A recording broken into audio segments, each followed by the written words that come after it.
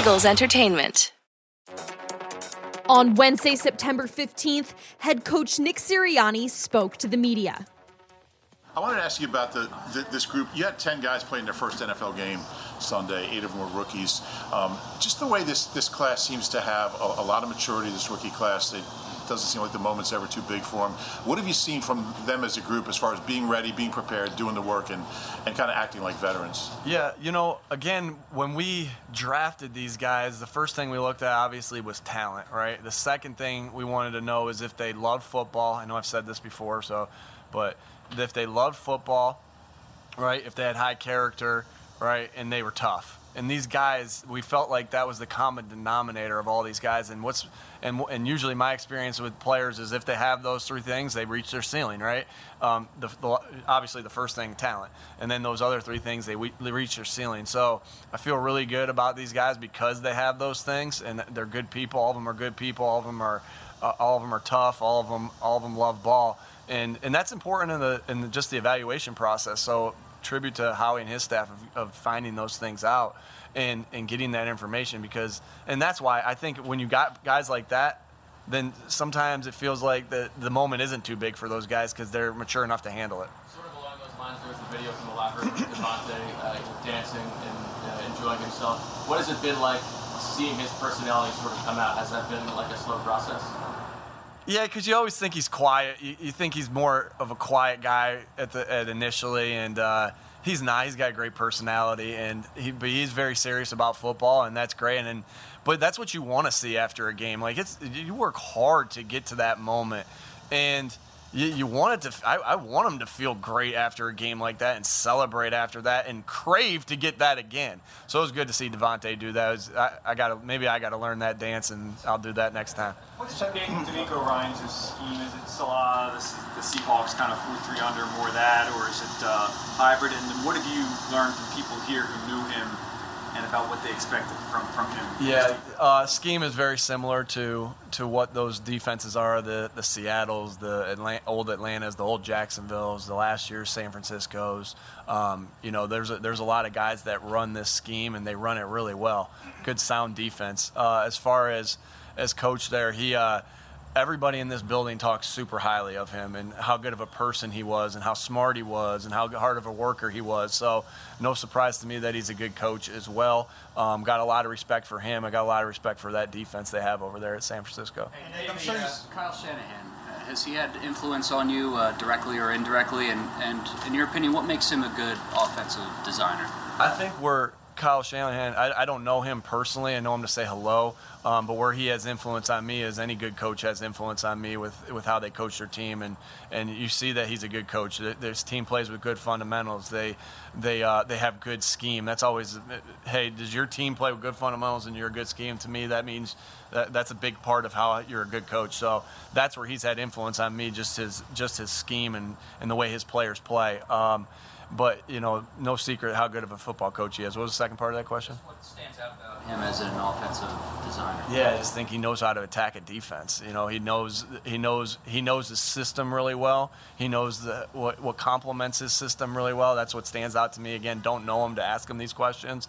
But you see teams run good plays into good defenses, and that's what, a good schemer. So that's what sticks out to me as for Kyle. Hey, Nick, about the running game, a lot of people talk, really going back to Kyle's dad, about their running scheme. What makes it stand out, even though they lose players and they seem to always have effectiveness running the football? Obviously it always goes to the players of how, they got a good offensive line. They got some good players over there on that offensive line, but then just how you coach it, right? It's just like anything. Like if I see a play on tape as a coach and I just throw that play in there, right? There's times that you do that. There's times that you do that.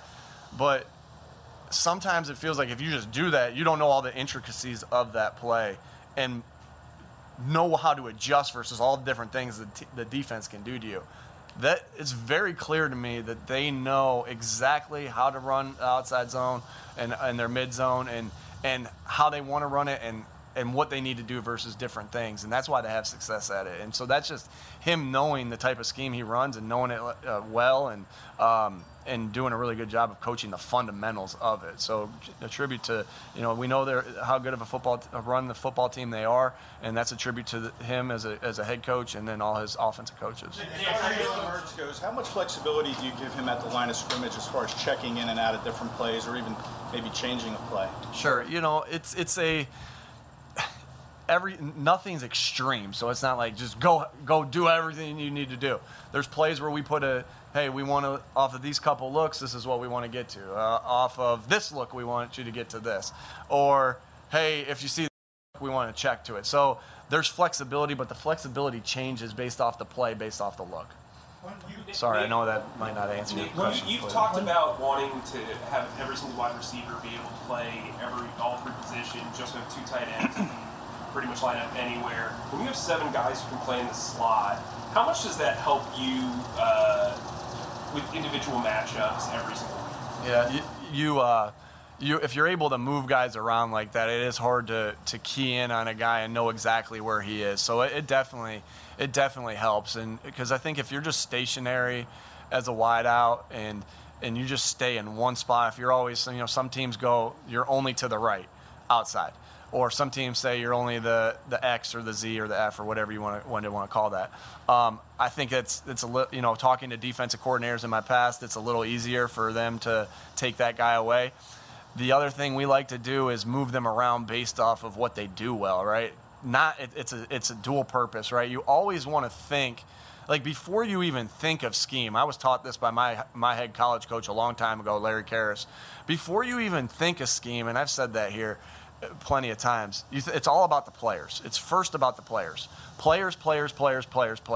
So what do they do well? Put them in positions of what they do well, and then try to match that up to the scheme. And so I think that's what it's about more so than anything. And because we do it that way, I do think it poses more issues to the defense. When you look at Jalen Hurts' completion percentage from last year, it was like 52%. What was the one thing you felt like you had to, help him improve on, going into this year? Obviously, 77% against the Falcons. And that's, and that's just getting the reps of the plays that we know we're going to run, So we just needed to get him the reps of the things. We feel confident, that he's read a lot of these things multiple times throughout camp, and we held back a lot of these things obviously in preseason to not give a good look for the defense to get the opposing defenses to get a good look of it. So it's just getting the reps and knowing what. It's very similar to the question I answered here, like with Kyle, like you want to make sure that they know what to do with your base plays. They know what to do versus every different look, right? That's why San Francisco 49ers are good at the outside zone play or mid-zones play. We want to do that same thing. So that's what's important to me is, hey, where are you going versus this look? Where are you going versus this look? Where are you going versus this look? Where are you going when you think it's this look, but then it turns to this look, right? So it's just the added reps of getting him to know where to go with the football, because he's plenty of a good enough passer. He's a really good passer, right? And he does a lot of other things really well. It's just, hey, the accumulated reps of the decisions on where you're going with football in time, and does that mean you throw in rhythm every single time? No, but you will more if you know where to go with the football. And then if you don't, then he has that great weapon of being able to throw the football or run the football. How much more of a challenge is this game against the Niners as opposed to last week? How much is getting that first win, take the pressure off that, and just have to focus on your development? Yeah, again, I don't think of it that way. I just think of what do we need to do to win this football game, right? And that's what the last 2 days have been, right, of our game plan, and that's what we'll continue to do the next 2 days, right? What do we need to do to win this football game, offensive, defensively, and special teams-wise? And now that we're here with the players in the building, I know I sound like a broken record, I get it, but what are we going to do to make sure we leave this building better than when we stepped in here today? Like, that's where the pressure of any win or any loss or any home game, it's just solely focused on what do we need to do to win this football game and the scheme-wise of it, and then how are we going to execute that plan, and are we going to put ourselves in position as a team like we did last week of getting better every day to set up so when you step up on the field on Sunday that you're ready. Like, practices were crisp last week. We stepped on the field, we were ready to play that game. If we don't have good practices this week, we're not going to be ready to. So it's being in that mindset, being in that dog mentality of being here, so you put yourself in a position to be able to go out and win the game on Sunday. It's been 20 months since you've had a sold-out Lincoln Financial Field for this city. What are you anticipating as far as the environment, the atmosphere, and what's it going to be like for you first time there with everybody there? Yeah, I'm excited. I'm excited definitely to get this home crowd behind us. What a great football city this is. Fans are the best in the NFL. So, of course, like you see the challenges that are posed to you when you go to another home field, right? When you go on the road. There's challenges. There's things you have to work on throughout practice, throughout the week to help prepare yourself. And so, knowing that and every detail counts. I mean, with the margin of error so small in the NFL, everything matters. Everything matters. Not just, hey, these things matter. Everything matters. And so this home crowd matters. And so can't wait knowing that the margin error is that small, and now we have the home crowd out here cheering us on. That's a huge advantage. Super excited to feel that energy, to feel that energy when we come out. I'm gonna be looking at that screen when Rocky comes on, and I've talked about Rocky before, but I'm gonna be looking at that screen when Rocky comes on. He says win. Adrian says win, and then everybody gets juiced up. I'm gonna have some energy there when I see that. A couple more, please. The terminology from the players has not been week 1, week 2. It's been round 1, round 2. I guess from the outside, it's self-explanatory. But from your perspective, is there something significant to that messaging? It's just that you can win round 1, and if you're sitting in the corner thinking about how good you fought round 1, you're going to get your butt kicked in round 2. So it just kind of ties into, and it is. It's like, I mean, the NFL is such a, it's awesome. It's like, think about all the fans we have in the NFL. It's unbelievable, this game. I mean, I love this game, and so it's like a heavyweight prize fight. All those people pay all that money to go see that, or to go see it, and to the pay-per-view to see it. Like, it's the comparison that every game is a heavyweight championship bout. So it's a couple different modes. Like, yes, it's playing the next play and playing the next game mode, but it's also like every round freaking matters, and let's go. How did you like the defensive line rotation, how that worked out last week? And does Fletcher Cox, does he need to get more involved, no tackles, or can you do things to get him more involved? Yeah, I like the defensive line rotation. We definitely need that. We need to be able to keep those guys fresh throughout the game, to keep that pressure on the quarterback and keep the pressure on the run game. Fletch affected the game in a lot of different ways that sometimes it doesn't show up on the stat sheet. They'll come, though. When you're affecting the game the way he was affecting the game, those stats will come. I saw the 49ers sign Kerryon Johnson to their practice squad. When you have a guy who was here that recently, how aware of that do you have to be? Do you have to change anything? You know what? My experience with that is, he doesn't know what the game plan is this week, right?